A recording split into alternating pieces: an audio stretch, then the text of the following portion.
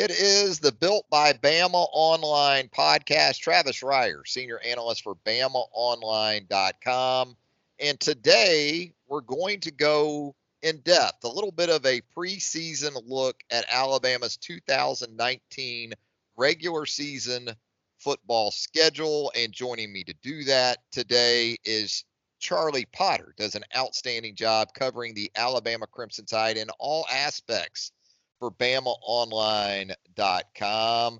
Charlie, have you enjoyed this All-Star break for our Braves as they prepare to just overwhelm the Washington Nationals and the Philadelphia Phillies over the second half of the MLB season? Yeah, I did. They're sitting pretty right now. Entering the second half of the season, I thought, Ronald Acuna Jr. I didn't expect him to go out and win the home run derby, but I thought he had a good showing. It's always fun to watch him knock balls out of the park, and Freddie Freeman's Mr. Consistency did a good job. So yeah, looking forward to the second half of the season. I hope they can keep it up. We'll see what happens with the rotation, the bullpen, and things like that with pitching, because the offense is there. We'll see if they can maybe add an addition or two from a pitching staff perspective to keep up with these Dodgers, because they're going to be tough to beat come October. Yeah, the Dodgers are 13 and a half up out in the West. It's over in the West, but you're right. Right now, it looks like the Braves just going to have to try to outslug people. And an all-star contingent. Some years you look at teams that send 3 players to an all-star game, and you're like, wow, that's 1 or 2 more than I would have anticipated. With the Braves, it's almost like that's it. You felt like most of this lineup could have gone to Cleveland for the all-star game. Yeah, the starters wise, it makes a lot of sense for Freddie Freeman and Ronald Acuna Jr. And I thought Mike Soroka really deserved that nod for the All-Star break. But I thought that, some other guys might have gotten a look. You look at it, and I think the Braves had 7 positional players when it came down to the voting for starting roles. And you look at guys like Ozzie Albies, Dansby Swanson, Josh Donaldson, Nick Markakis, Brian McCann. They've all had really good seasons. And so I agree. But I think the 3 guys that did go make the most sense. Those have been, like I said, the most consistent players, and it's good to see them get that nod. Yeah, this isn't the BuiltByBraves.com podcast. So we'll shift gears and get more on topic here. Again, we appreciate you tuning in as always, and we would really appreciate it if you would subscribe to the podcast and also leave a review for us. That would help us out a good bit. But it is Built by Bama Online. It is our podcast. Obviously, we talk Alabama Crimson Tide here on the program. And we're going to start this episode from that standpoint, Charlie, with some housekeeping. Couple of items of particular interest. As we've just learned here in the last little bit, the 3 players that will join Nick Saban in making the short drive up 2059 around 459 there to Hoover for next week's SEC Media Days. And based on the discussions we've had of late, I know you were on top of this, no real surprise to see the trio that Alabama selected to make that trip. No, I had a pretty good hunch that they were going to send Tua Tagovailoa, Jerry Jeudy, and Dylan Moses, and it makes sense. You see some of the All-America teams that have been rolling out, here at the beginning of all these preseason All-America teams, award watch lists, all that stuff, and Jerry Jeudy and Dylan Moses are going to be featured on a lot of first-team All-America teams, and then you're going to have the battle between Tua Tagovailoa and Trevor Lawrence from Clemson for that quarterback spot, and you just kind of figured Alabama is going to bring their quarterback just because he's a returning starter. He does really well in the media. He's one of the most talked about and most recognizable players in the country. I think there had been a lot of scrutiny if Nick Saban and company didn't bring Tua, but that was basically a foregone conclusion. But you have 2 guys that are going to be up for consensus and maybe unanimous All-America honors at the end of the season if they stay healthy and productive, and Jerry Jeudy and Dylan Moses. So, yeah, I think that trio, they all do pretty good in front of reporters, and you know what they do on the field, so it makes a lot of sense. Yeah, a quarterback-heavy SEC Media Days. I think the reporters and those covering the over 1,000 media types, and I say types because maybe about half of that 1,000 is actually working the event. But Yeah, it should be a lot of fun from that standpoint when you talk about star power, maybe some juice that comes with the quarterback position. Now, we're going to get into our Built by Bama online podcast mailbag coming up later in the program. But what we really wanted to focus on today was this 2012 regular season schedule for the Alabama Crimson Tide, and just looking at it in its entirety there, Charlie, and we're going to go game by game, but just looking at it in terms of a slate in general, I guess not exactly one that blows you away if you're an Alabama fan. No, not exactly. I've broken the games down from a backward standpoint, starting with Auburn and leading up to Duke, because that's the game we're going to be talking about. Obviously, in the preseason, all preseason long, and game week for game one, but it's not the prettiest schedule. Let's say that it's not the most intimidating for sure. You look at teams on there like South Carolina and Texas A&M; they have far worse schedules in terms of just the toughness. South Carolina has to play Clemson. A&M has to play Clemson. South Carolina opens the season with North Carolina. So there are teams on this schedule that have a way tougher road. But a lot of that, one of the things that Alabama can't tout on their SEC schedule is Alabama doesn't play Alabama. You look at a lot of these teams, and people point to a lot of SEC teams having a tough schedule, and that's because if they're a team from the SEC West or they're Tennessee, or in this year the case being South Carolina, they have Alabama on that schedule. Alabama doesn't have that luxury, and so this year opening the season against Duke and having non-conference games against the likes of New Mexico State and Southern Miss and Western Carolina, it's just not that intimidating of a schedule. So I'm pretty sure if we get into predictions, and I know we have over at BOL, we're going to be predicting a lot of W's. But there's some hiccups along the road. There's some games that could slip up, or not maybe Alabama slip up on, but there'll be tougher tests than maybe expect. Yeah, well, let's start right at the top with the Duke Blue Devils, who, by the way, have a win over the Alabama Crimson Tide in this illustrious series that the two have conducted with each other. You got to go back to the 1945 Sugar Bowl. Duke 29, Alabama 26. Since that time, though, 1972, Alabama with a 35-12 win over Duke. And then in more recent times, 2006 under Mike Shula, Alabama beats Duke. I was there. It wasn't a memorable performance for Alabama in that one, but it was a W for the Crimson Tide. And then in the Nick Saban era, a rare road trip on the road from the truest sense. There in Durham, Alabama put a 62 bomb on the Duke Blue Devils, 62-10 Alabama. A team that went on to lose 3 games in 2010 despite being loaded with NFL talent. So that's sort of a quick rundown of the series history. 3-1 in favor of the Alabama Crimson Tide. You got David Cutcliffe. You got storylines there, Charlie. David Cutcliffe entering his 12th season at Duke as the head coach. He's a Birmingham native. He's a UA graduate.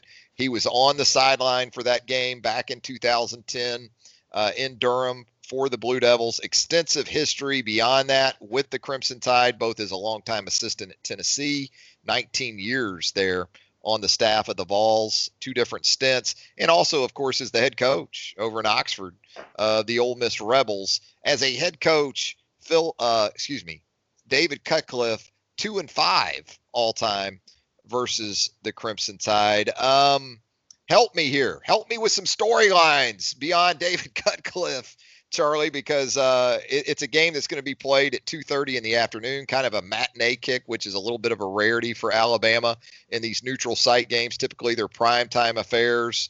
From the Duke perspective, I guess you've got some angles in the quarterback transition there.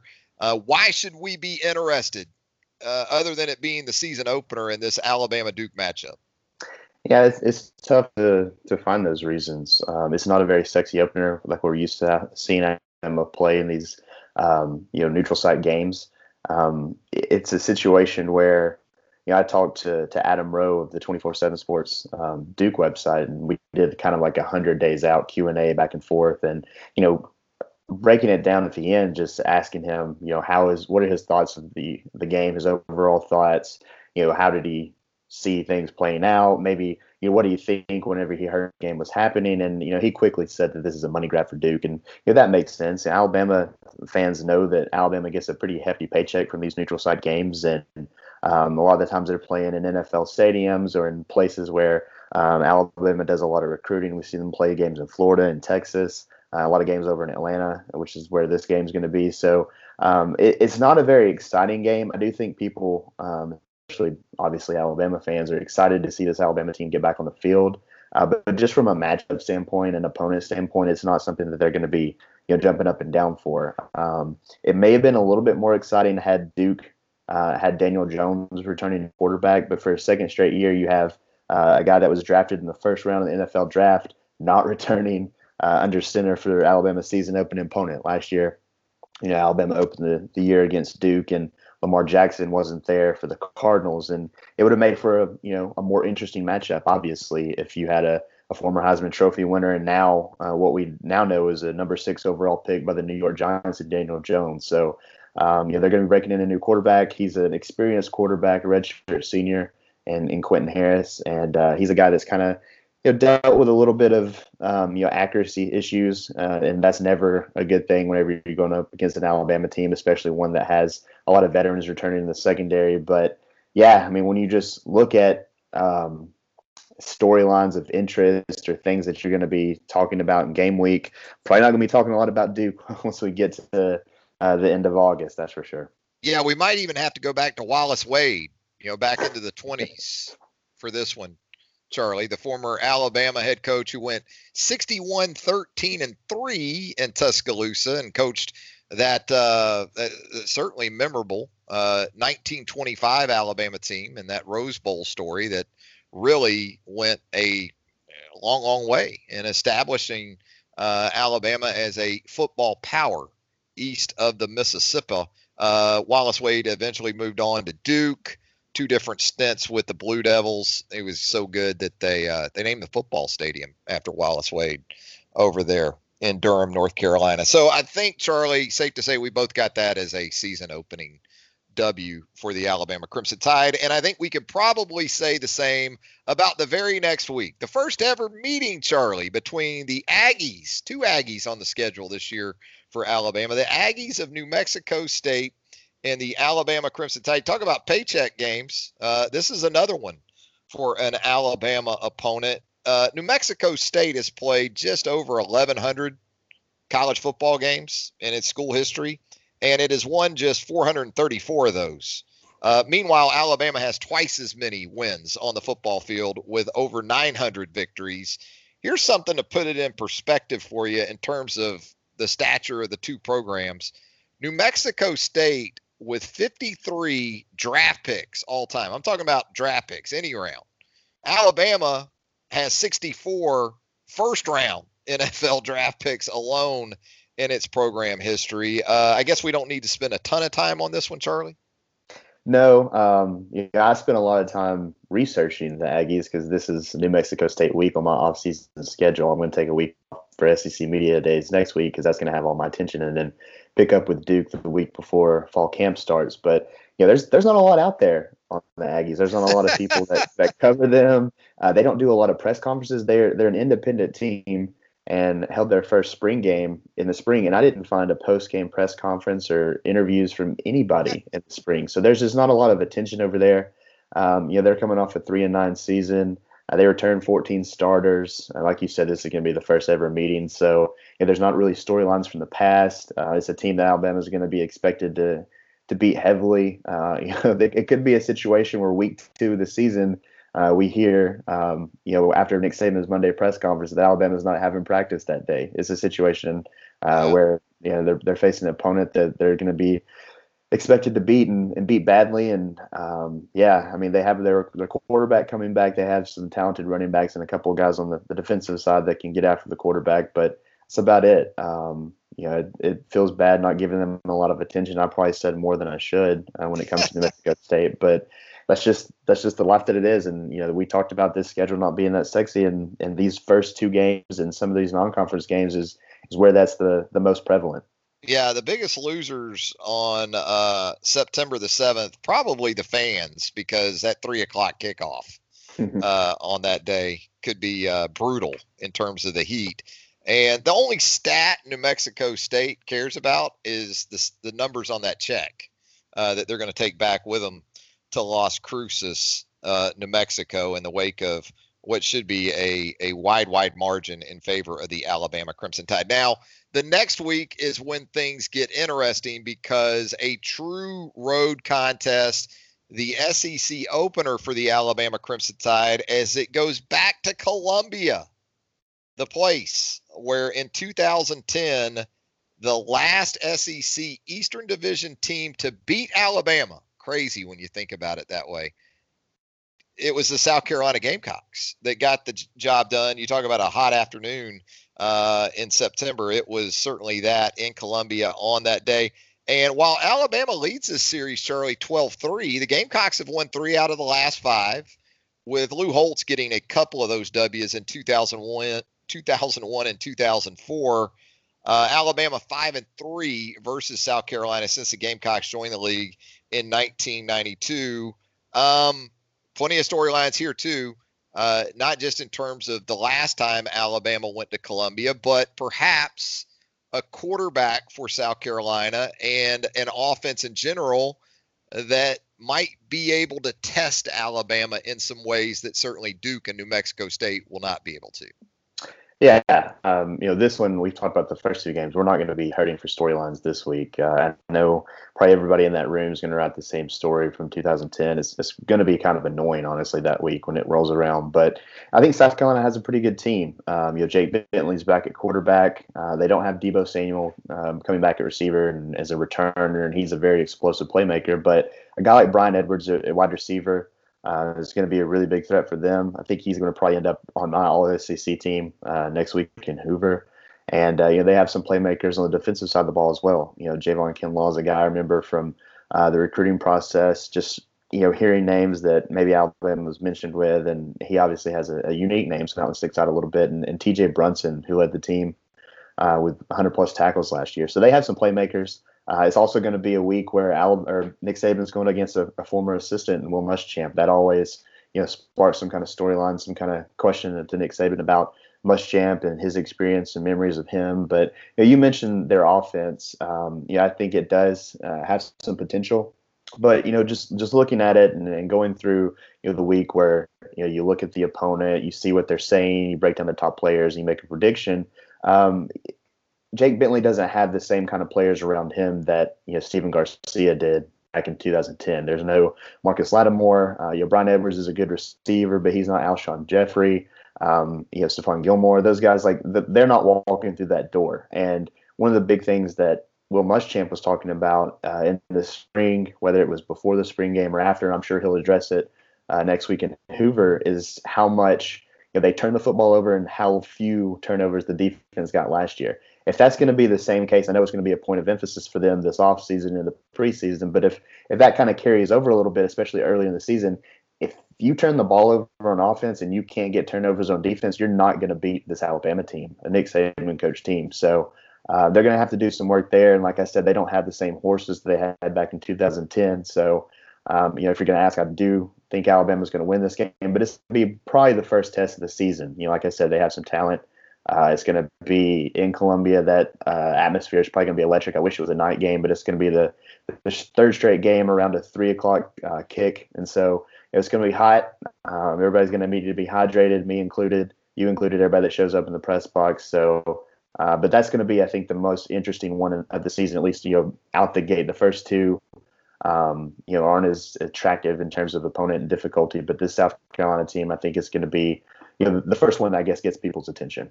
Yeah, and for South Carolina, the trick is to make sure you take care of North Carolina in that opener in Charlotte.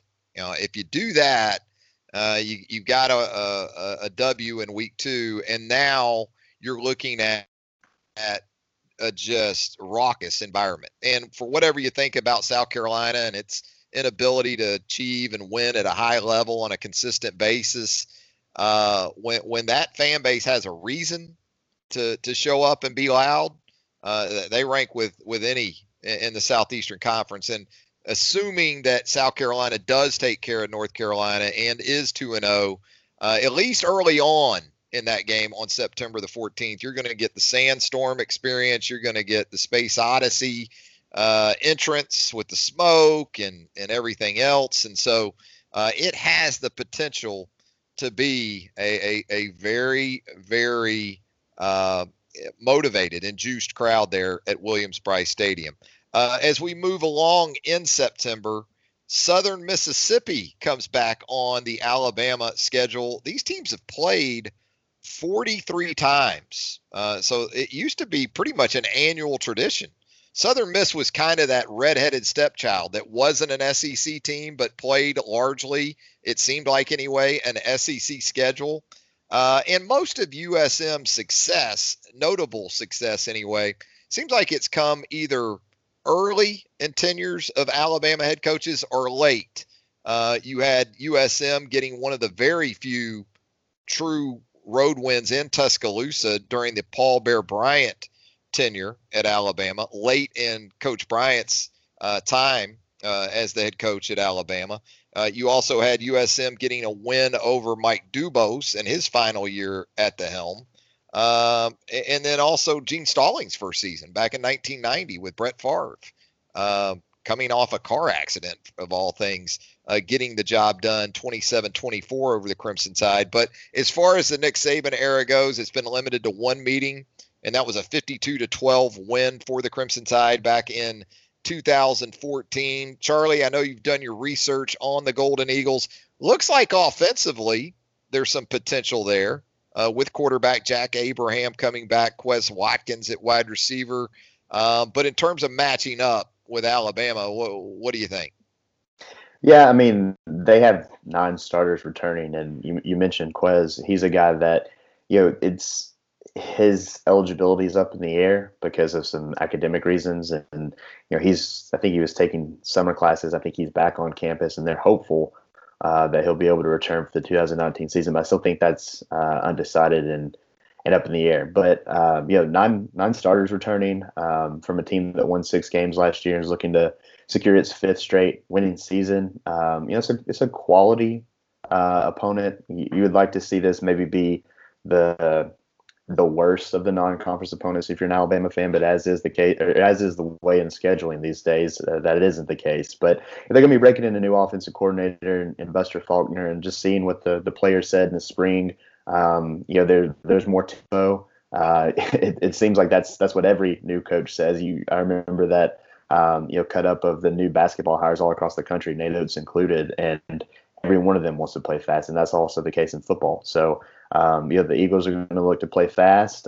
They have 6 returning starters on defense, and we'll see what happens. But this is another game where you're coming off of what could be a tough fight game up in Columbia. You never know, and you'll play another SEC opponent in Ole Miss the following week. So we'll see how Alabama gets up for this. I could see this being maybe a Wednesday blow up for Nick Saban during his press conference, just because it's in between SEC games. But Alabama defense, it could be tested early, but I think it's going to be a situation where Alabama takes care of business in this one. Yeah, and you want to talk about a spot where you can honor a former Alabama great. What about Tyrone Prothro and that iconic catch from 14, 15 years ago now? That he had right there at Bryant-Denny Stadium. That would be maybe a good spot to bring back a guy who unfortunately had his career cut far too short by injury in that win over Florida in 2005. I don't know if there's another opponent that a former Alabama player is associated with the most as Tyrone Prothro with Southern Miss. No, I mean, you're right. That would be awesome. I'm not sure if that's in the works for Alabama, but it should be. That should be something that Greg Byrne and company are trying to get done, where he just comes out during a TV timeout during the in the first quarter, in the third quarter, whatever, and that'll definitely get the crowd energized. I'm eager to see when that kickoff will be. It could be a 4th straight week of 3 o'clock on SEC Network, but regardless of the temperature outside and the time of day that the game is, that is certainly something that if he's out there on the field, Alabama fans would definitely love that. The very next week, you alluded to it, Alabama jumps back into SEC play against another opponent from the Magnolia State. This one, Ole Miss. Another series that Alabama has absolutely dominated, 51-10-2. The Crimson Tide is against Ole Miss. We do know, though, 2014, 2015, Ole Miss, by, I guess you could say, any means necessary, got the job done against Alabama under Hugh Freeze. Hugh no longer, of course, the head coach over in Oxford. You look at the Rebels, you've got some turnover for that offense, especially with those top three receivers. As we know, Jordan Ta'amu has moved on. You got coordinator changes on both sides of the ball. Rich Rodriguez comes in as the offensive coordinator. Former Colorado head coach Mike McIntyre takes over the defense. Looking at this Ole Miss team, some guys that maybe stand out to you, and also I guess an interesting game, Charlie, because the 4-game suspension for a player or two from the Alabama perspective should be over, and perhaps we see those guys back on the field. Yeah, that'd be really interesting that week because Deonte Brown, the offensive guard, and tight end Dedrick James, should be making their returns, and those are two guys that could help out an offense that's already going to be one of the best in the country. But Ole Miss is taking some hits on the offensive side of the ball. Like you mentioned, they're going to be returning only 3 starters on that side and breaking in a new quarterback and Matt Corral. And he's going to be a guy that's at SEC Media Days. I thought he was maybe the most interesting of the quarterbacks making the trip outside of maybe Kelly Bryant at Missouri. So he's a young guy that's going to be taking over this offense. He's going to have some help in that backfield with Scotty Phillips, who was on pace to rush for 1,000 yards last season, but just finished a few yards short because of an injury in the final 3 games of the year. But having to replace those receivers is going to be tough for Ole Miss. A. Brown, DK Metcalf, DeMarcus Lodge, they're not back. A guy like Elijah Moore is maybe someone that could step up there, but it's going to be really, really tough to replace that production and that leadership and that physicality. Those are some big dudes in A.J. Brown and DK Metcalf. And we saw what DK Metcalf was able to do in the first play of the game last year. I know Alabama went on to basically blow them out the rest of the game, but that's a talented group and tough to replace. On the defensive side of the ball, they have some familiar names on the defensive front, guys like Benito Jones and Josiah Coatney. But it's a situation where this is a team that allowed a lot of points to Alabama last year. I know they returned 8 starters. Maybe that could be the strength of the defense.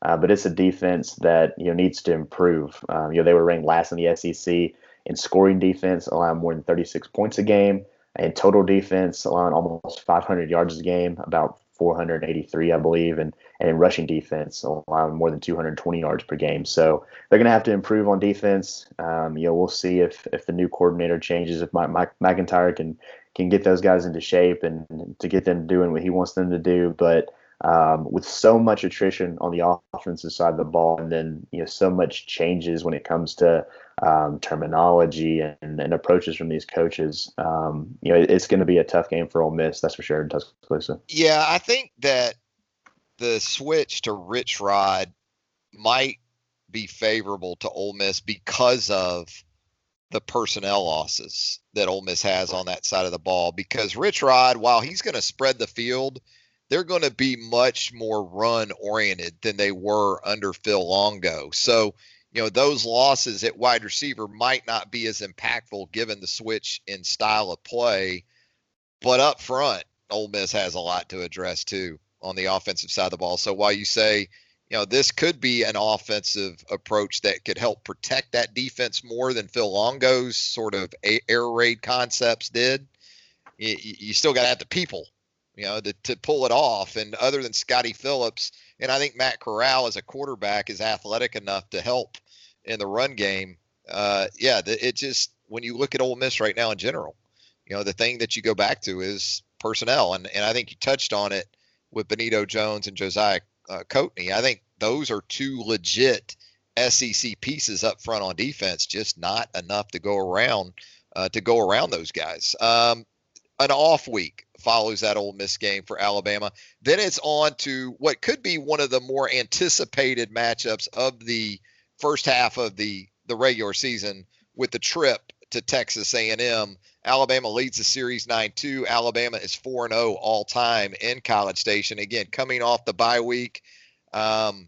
Similar to the South Carolina game in some ways, I think, Charlie, because as we sit here in the preseason, we're envisioning just a huge game atmosphere in College Station. But once again, an opponent for Alabama that has some serious prior business to attend to when you look at the trip to Clemson and then Auburn going to College Station and even Arkansas in Arlington for Texas A&M. There's 3 games right there for Texas A&M that, are either or type games before the Aggies even get to Alabama at home. Yeah, there's going to be no looking ahead for them, and the fact that the bye week falls right before this Texas A&M game, I think, is really big for Alabama because they're going to have plenty of time to plan. They're not going to be in the Ole Miss game really looking ahead, and Ole Miss is a team that, while I think that they could maybe do some things on the field this season, they're not a team that's going to be threatening Alabama, so it could be a team that Alabama overlooks. So I think the way it falls in the schedule, I know that they would love to have it in Tuscaloosa, but I think it sets up nicely for Alabama. The Aggies are a team that returned 11 starters, 6 on offense, 5 on defense.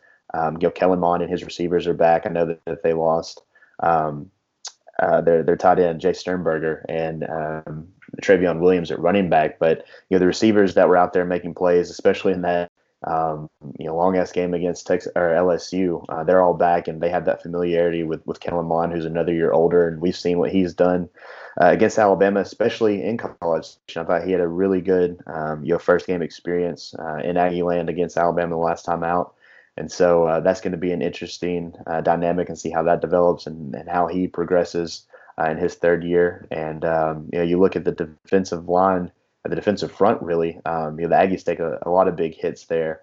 Guys like, Dalen Mack are gone, Kingsley Kiki, those guys aren't coming back. So they're going to have to replace a lot there. If they're not able to get, pass rush Alabama and Tua Tagovailoa, he's going to have an opportunity to have a big day. I know they have some playmakers in the back end, guys like Leon O'Neal at safety, but if guys like Bobby Brown, a former Alabama commit, they have a 5-star coming in, and DeMarvin Leal, if they can't get pressure on Tua, it might be a long day for the Aggies. Yeah, and even at the linebacker level, Tyrell Dodson's been a fixture the last few years. He moves on. Otaro Alaka moves on. You mentioned Kiki and Mack. Those are some legit pieces to that front 7 that are now looking to make rosters in the National Football League. And for me, I agree, Mond in spots has really flashed. We saw it here in Tuscaloosa last year. We saw both sides of Kellen Mond. We saw that playmaking ability that is so tantalizing, and it's what Jimbo Fisher sees and thinks, man, the ceiling for this guy is so high, because even more so than his arm in the game against Alabama here a year ago, what he did with his legs. He rushed for nearly 100 yards in that game. And if you take sacks out of it, he surpassed the 100-yard mark, I believe. But then he'll do some things with the ball in the air or from the turnover perspective that just leaves you scratching your head, more so than even the Alabama game. If you look back at the performance against Auburn, especially late at Jordan-Hare last season, it was a debacle. I just can't decide where I'm at right now. With Kellen Mond, I think he's more tease than he is anything else, but playing at home. And again, we'll see how it goes with Clemson on the road, Auburn there at Kyle Field, and then Arkansas in Jerry World. Just a lot to happen before Alabama, before we have a real good idea of where this A&M team is going to stack up. The very next week, it is Tennessee in Tuscaloosa. Jeremy Pruitt, Charlie, gets his second shot at his old boss, this time back in Tuscaloosa. Alabama has won 12 straight in the series. To put that into perspective, my youngest child was in pre-kindergarten the last time Tennessee beat Alabama. She'll be a senior in high school in a couple weeks. That's how far back we're talking here. You got Jared Guarantano back at the quarterback position. He's taken a couple of beatings against Alabama in this series. So, I'm left to wonder, Charlie, from a line of scrimmage standpoint, in year 2 under Jeremy Pruitt, will the Vols be at a point where they can legitimately compete with Alabama? Yeah, that's going to be one of the more interesting things to see. They have a lot of experience coming back just from their total team aspect. They have 18 starters returning, 9 on offense, 7 on defense. So it's an experienced team, but it's a team that kind of had a roller coaster year last year. They've had big wins over Auburn and Kentucky, and maybe some losses that fans weren't that excited or happy with.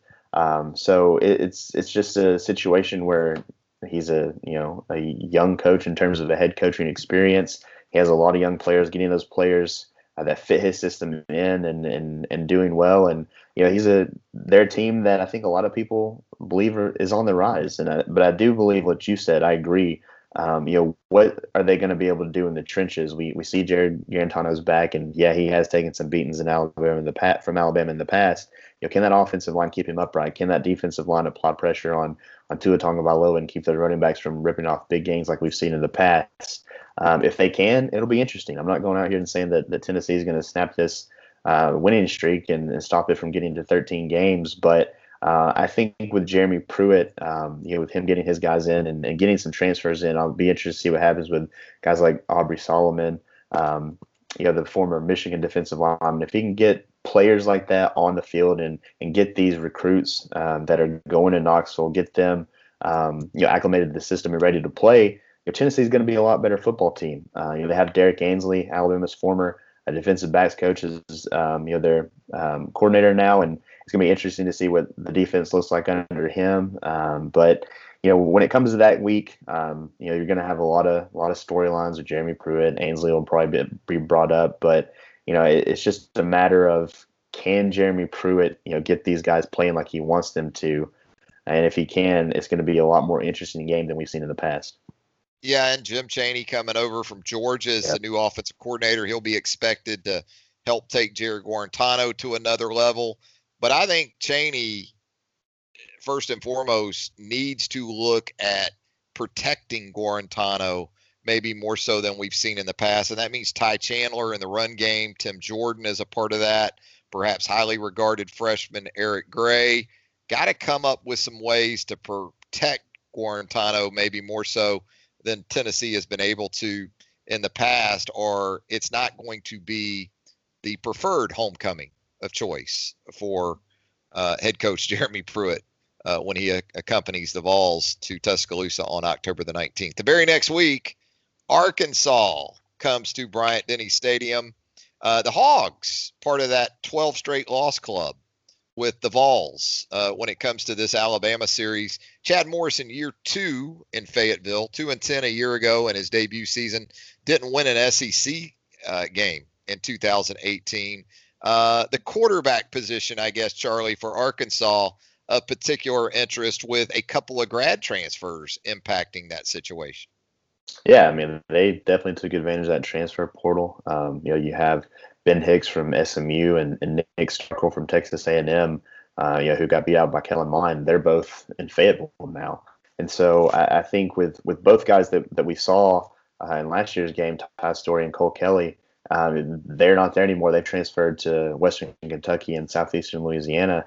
It's going to take these guys a little bit of time to get acclimated, and that's what this offseason, preseason, spring's for. But I think they're in a better situation from the quarterback position than they were a year ago, even though these guys are coming in new faces and in a new place. So there's going to be a lot of new faces on this team. They have a lot of young players I think are going to be stepping up into key roles. And, Trey Biddy from hogsports.com, which is Arkansas's 24/7 site, he said that, this is a direct quote from him, but not only did Arkansas not have a quarterback who could consistently distribute the ball in 2018, they didn't have many wide receivers who could do much with it after the fact. And so they're going to be looking for some guys to step up. They have guys like Chino and some other guys that are going to be in bigger roles in this offense. And I think that Arkansas is going to be better, but not much better. There's nowhere really to go but up after a 2-10 season and 0-8 in SEC play. But facing the SEC opponents they're going to be facing, it's going to be tough. They don't have a very impressive non-conference schedule. They have Portland State, Colorado State, San Jose State, and Western Kentucky. They face Kentucky and Missouri out of the East, so it sets up favorably. But the teams they got to go against in the West, I don't see them beating really any of those teams. They might surprise somebody, but it's not going to be Alabama. You said it, and Vegas has a win total projection for Arkansas right now at 6, and I think that may catch some people by surprise, but you outlined it. The cross-divisional opponents are favorable for Arkansas, and that non-con is it's not much. So there is the potential certainly for Arkansas to at least double its win total from a year ago when it won just 2 games. But to get to 6, it might still be a little bit of a reach, even with 4 non-conference gimmies, or what look to be as close to gimmies as you can get. There's another off week for Alabama following that Arkansas game. I guess as someone who works in the media and covers a college football team on a day-to-day, minute-to-minute, second-to-second basis, you're not opposed to 2 bye weeks in a season, are you, Charlie? I'm not. I really like the one before the LSU game too, because it's during Halloween, so you can let your hair down a little bit and maybe not be on your phone and computer all day that Saturday. But I do enjoy that. But these bye weeks come at the perfect time for Alabama, before the A&M game and before the LSU game. And I think if you poll 10 random Alabama fans on the street, I think they would agree that A&M and LSU are the most difficult opponents on their schedule. The Auburn game always scares Alabama fans, but just from what the potential of teams, I think what people are expecting for these teams to do this season, A&M and LSU probably pose the biggest threats to Alabama, and they are going to be playing both of those teams coming off a bye week. So I don't think they could be much happier about that.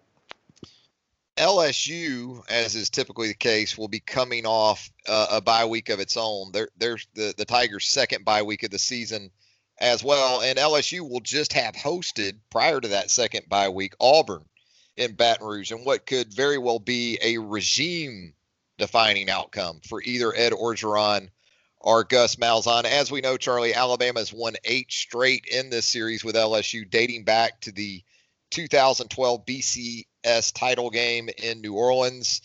Joe Burrow and what is now a more experienced receiving core return. You got Grant Delpit, Christian Fulton, a true freshman corner, and Derek Stingley, who is already drawing rave reviews down in Red Stick. It's another talented group of secondary performers, even with Greedy Williams moving on. Devin White moves on from the linebacker position, but pretty much everybody else at that spot is back. I guess the question remains, though, can the Tigers score? And I mean, literally, after being shut out 29-0 last November in Death Valley, scoring points, regardless of quarterbacks, regardless of coordinators, head coaches.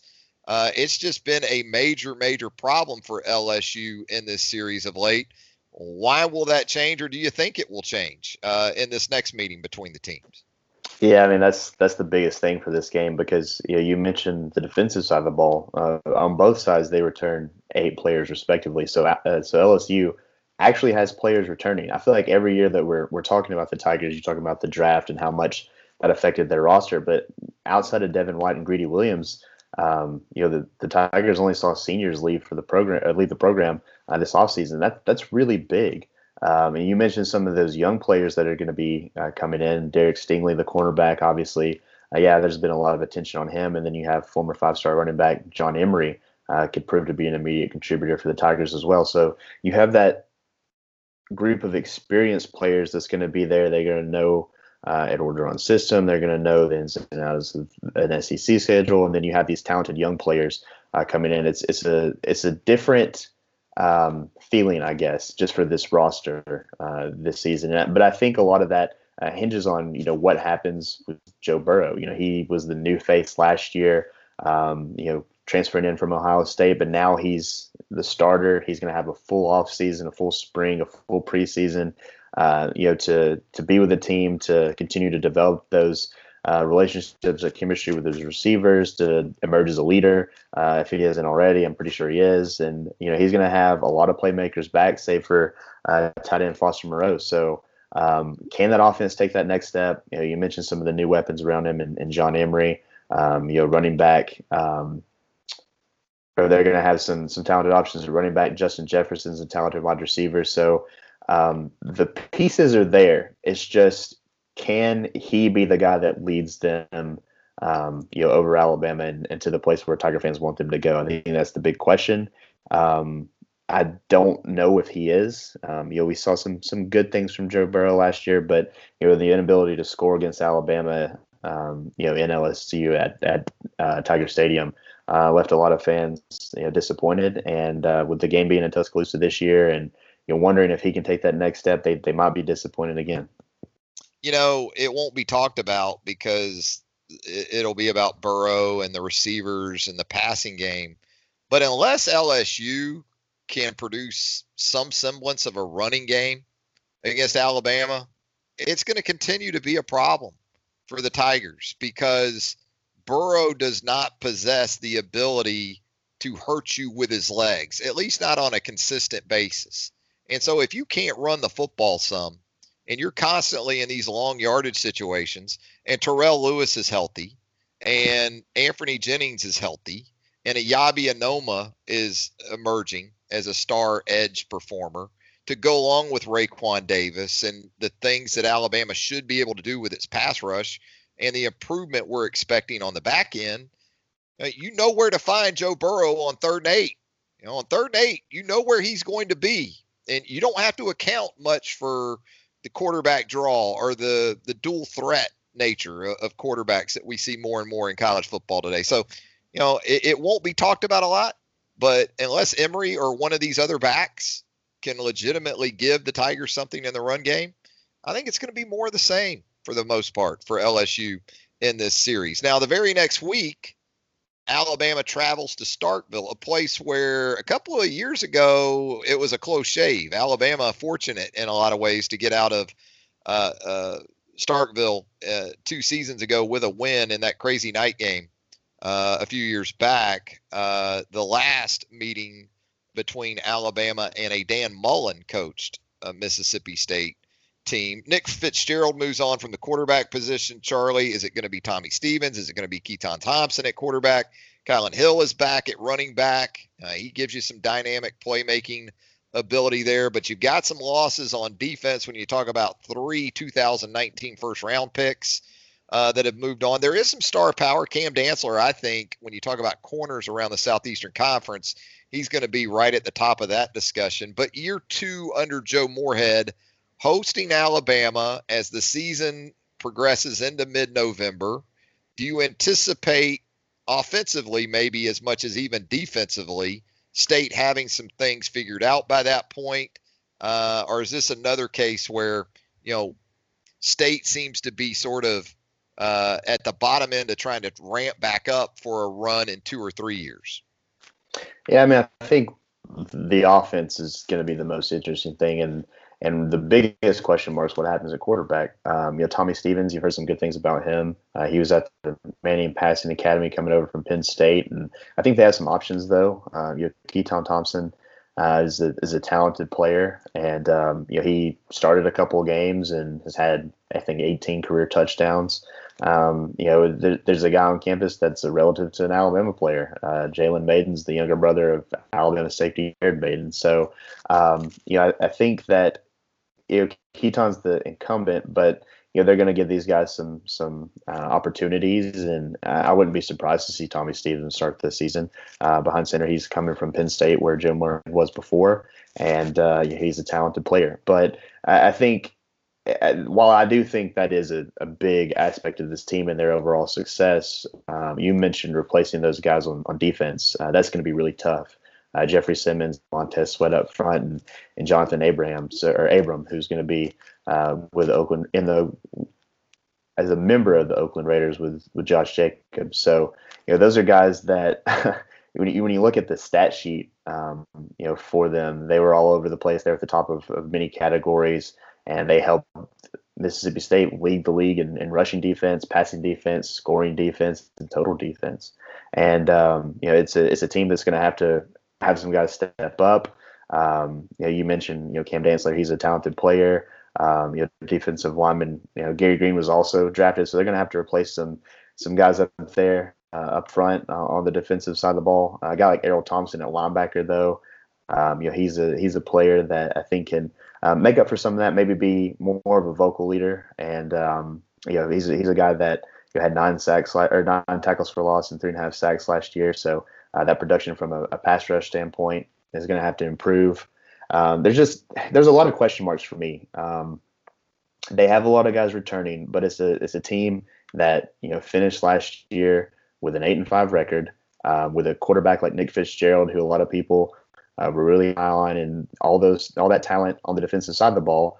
You lose all of those guys. You lose Charles Huff and Brian Baker to Alabama. The assistant coaches are now in Tuscaloosa. So for me, I don't know. I almost see them taking a step back this season. Yeah. They have the talent there, but it's just the talent that they lost kind of outweighs that for me.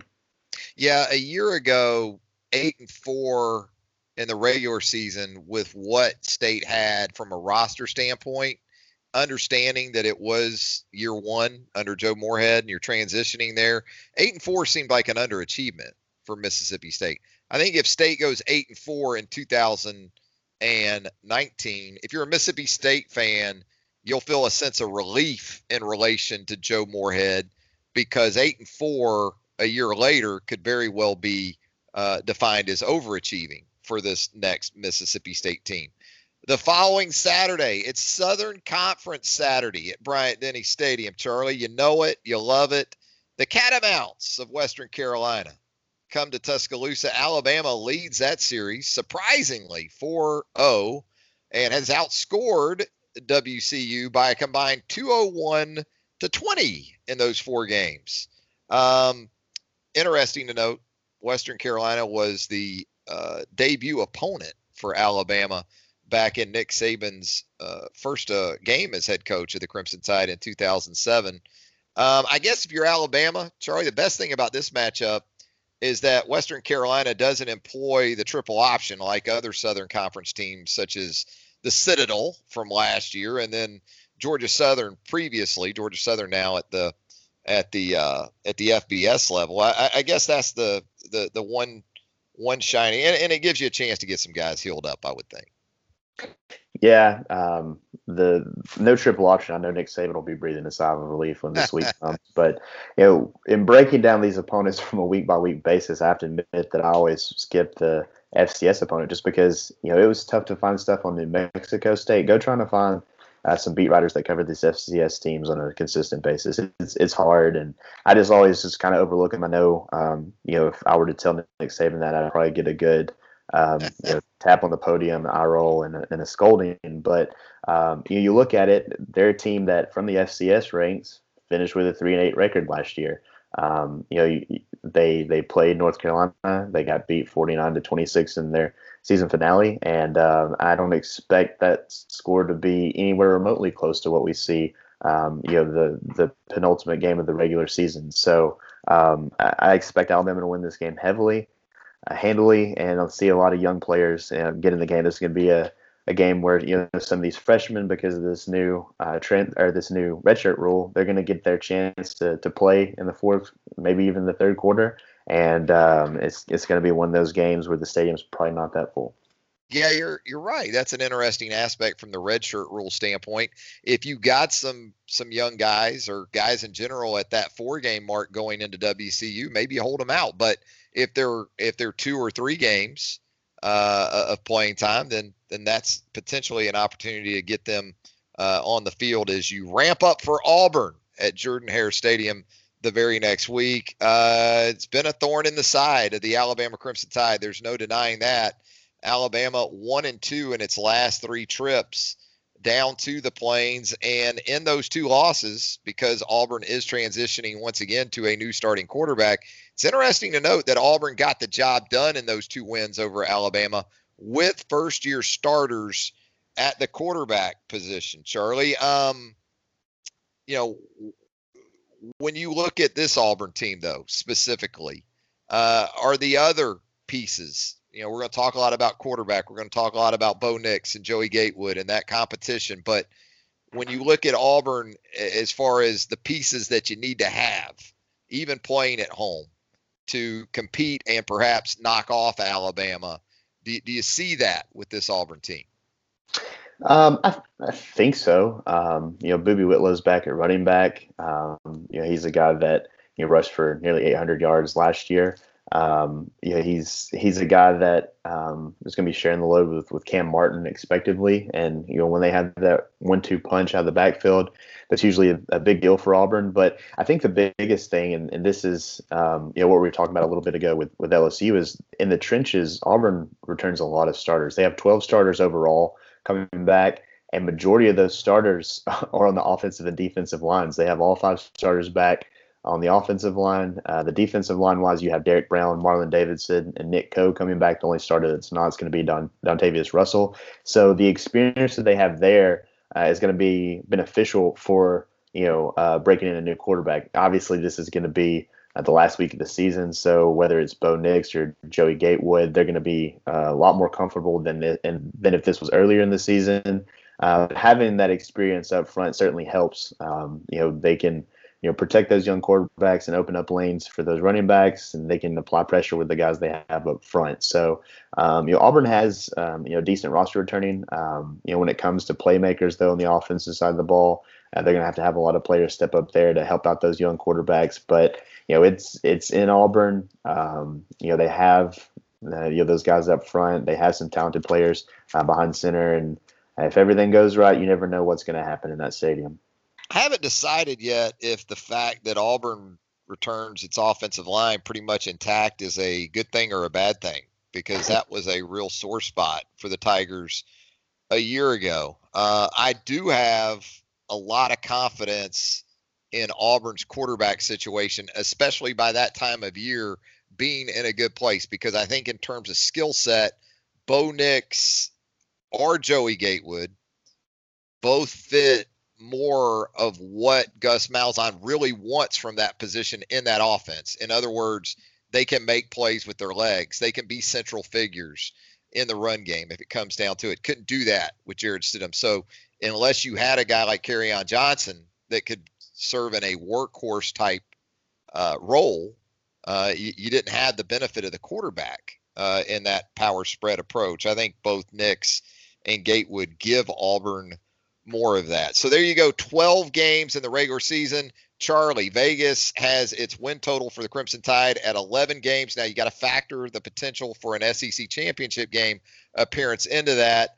Where are you going? You going over the 11 or under the 11 for this Alabama team, Charlie? I'm going over. We talked about it in the beginning, just the schedule. There are some bumps. I think South Carolina early will be an interesting game, but more so, Texas A&M, LSU, and then Auburn at the end of the season will be the test for Alabama. But I think they overcome those tests. I think they get back to Atlanta and probably another matchup with Georgia, and then in all likelihood get back to the college football playoffs. So yeah, I'm going over. Yeah, I'm going over too, and I'm thinking Alabama. Just sitting here right now without the foresight, the benefit of being able to see into the future where it comes to injuries and potentially some other issues. I think Alabama is a clear favorite in each of these 12 games we just previewed for you. Now, with that, we're going to shift gears. We're going to go to the Built by Bama online podcast with Charlie Potter here on the Built by Bama online pod. We have a couple of questions from Zegger Bama 99.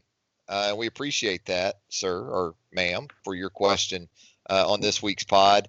The first one, which of the players in the summer enrollee class do you guys see playing meaningful snaps? Who do you got from that standpoint, Charlie?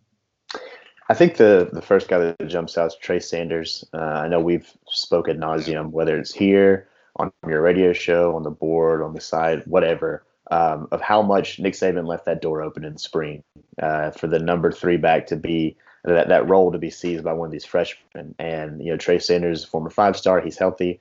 He's on campus, and a guy that I think can take that role behind Najee Harris and Brian Robinson. I think the guys on the defensive line, when you look at what we saw in the spring with DJ Dale working with the ones at nose tackle, I think those some of those young guys can maybe get a rotational role. Guys like Byron Young, Ishmael Sopsher. We saw Braylon Ingram. Just the way that he's listed, he's gained a lot of weight, probably good weight, just because he was a much smaller guy listed as a defensive lineman, and that's something that they wanted him to do, was get his weight up, and he's done that. And then you look at the defensive backs. It's going to be, it's hard for me to imagine when these young guys may be cracking the starting lineup, just because of what Alabama returns. It wouldn't surprise me. We've seen a lot of true freshmen play in the past, whether it's Minkah Fitzpatrick, Ronnie Harrison, Patrick Surtain last year, but a guy like Jordan Battle, just because they have a lot of depth at corner. I think the safety spots maybe where somebody could, punch through and maybe play alongside Xavier McKinney, maybe come on in a dime situation. And so Jordan Battle, I think, is a player that will have a good opportunity. Maybe a DeMarco Hellams too, maybe playing the box, because he's a bigger safety and a hard hitting safety.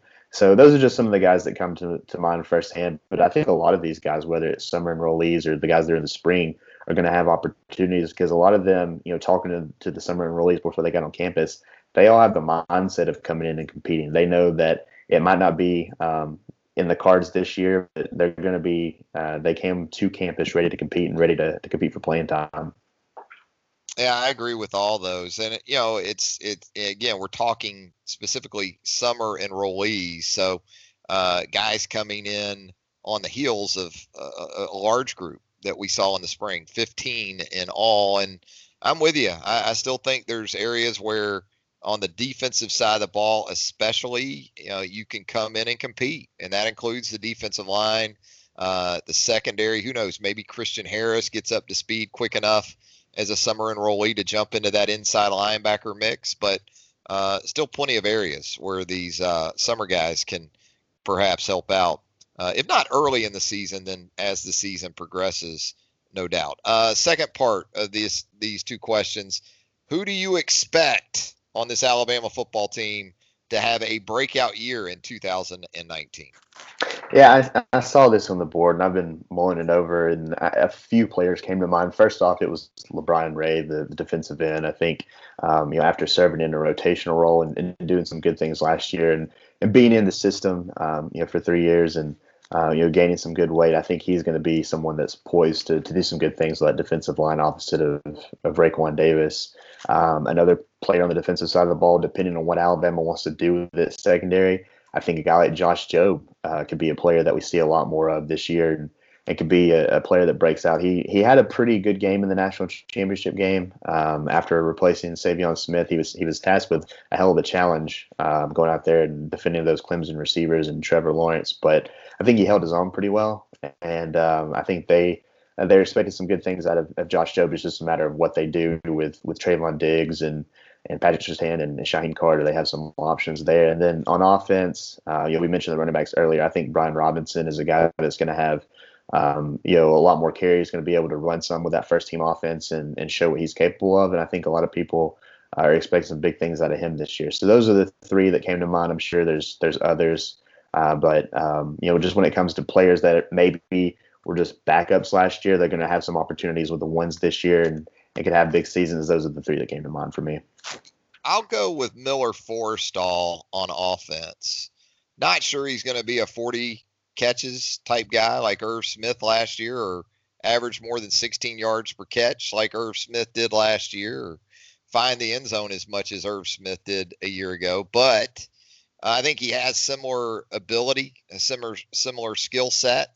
He's got a quarterback that we've seen isn't afraid to spread the wealth. So assuming he is able to stay healthy and understanding that right now he appears to be the clear-cut number one option at the tight end position, I think Miller Forristall as a redshirt junior has a chance to really become a more well-known name anyway among this Alabama football roster. And then, on the defensive side of the ball, I'm going to go with Eyabi Anoma as more of a complimentary player, maybe early, but you talk about the opportunities he should have on a situational basis in the different looks that Alabama can put out there with its pass rush packages. It's been a tumultuous year for Eyabi Anoma. There have been some times when it appeared as if perhaps he was headed home back to the D.C. area. But assuming he is in a good place with Sal Sunseri taking over as the outside linebackers coach from Tosh Lapoy, I think Iyabi Anoma, not so much on an every down basis perhaps, but again, in some of those obvious passing situations, has a chance to impact things pretty well. Well, Charlie, I think we covered it on this latest edition of the Built by Bama online podcast. Anything to add before we get out of here? No, this is a pretty good one. This will get people maybe from Tuscaloosa or around the state they can listen to this on their drive to Hoover next week if they have an hour commute. There you go. I think we're right at the 1 hour mark, which means it's probably time for us to get on out of here. As always, we appreciate your support of the podcast. Again, please give us a subscription. Spend a subscription on us. It's free, best I can tell. And leave a review there while you get a chance as well. For Charlie Potter, Travis Reier, thanking you once again for your support of BamaOnline.com and the Built by Bama Online podcast. We'll join you again real soon right here on Built by Bama Online podcast. So long, everybody.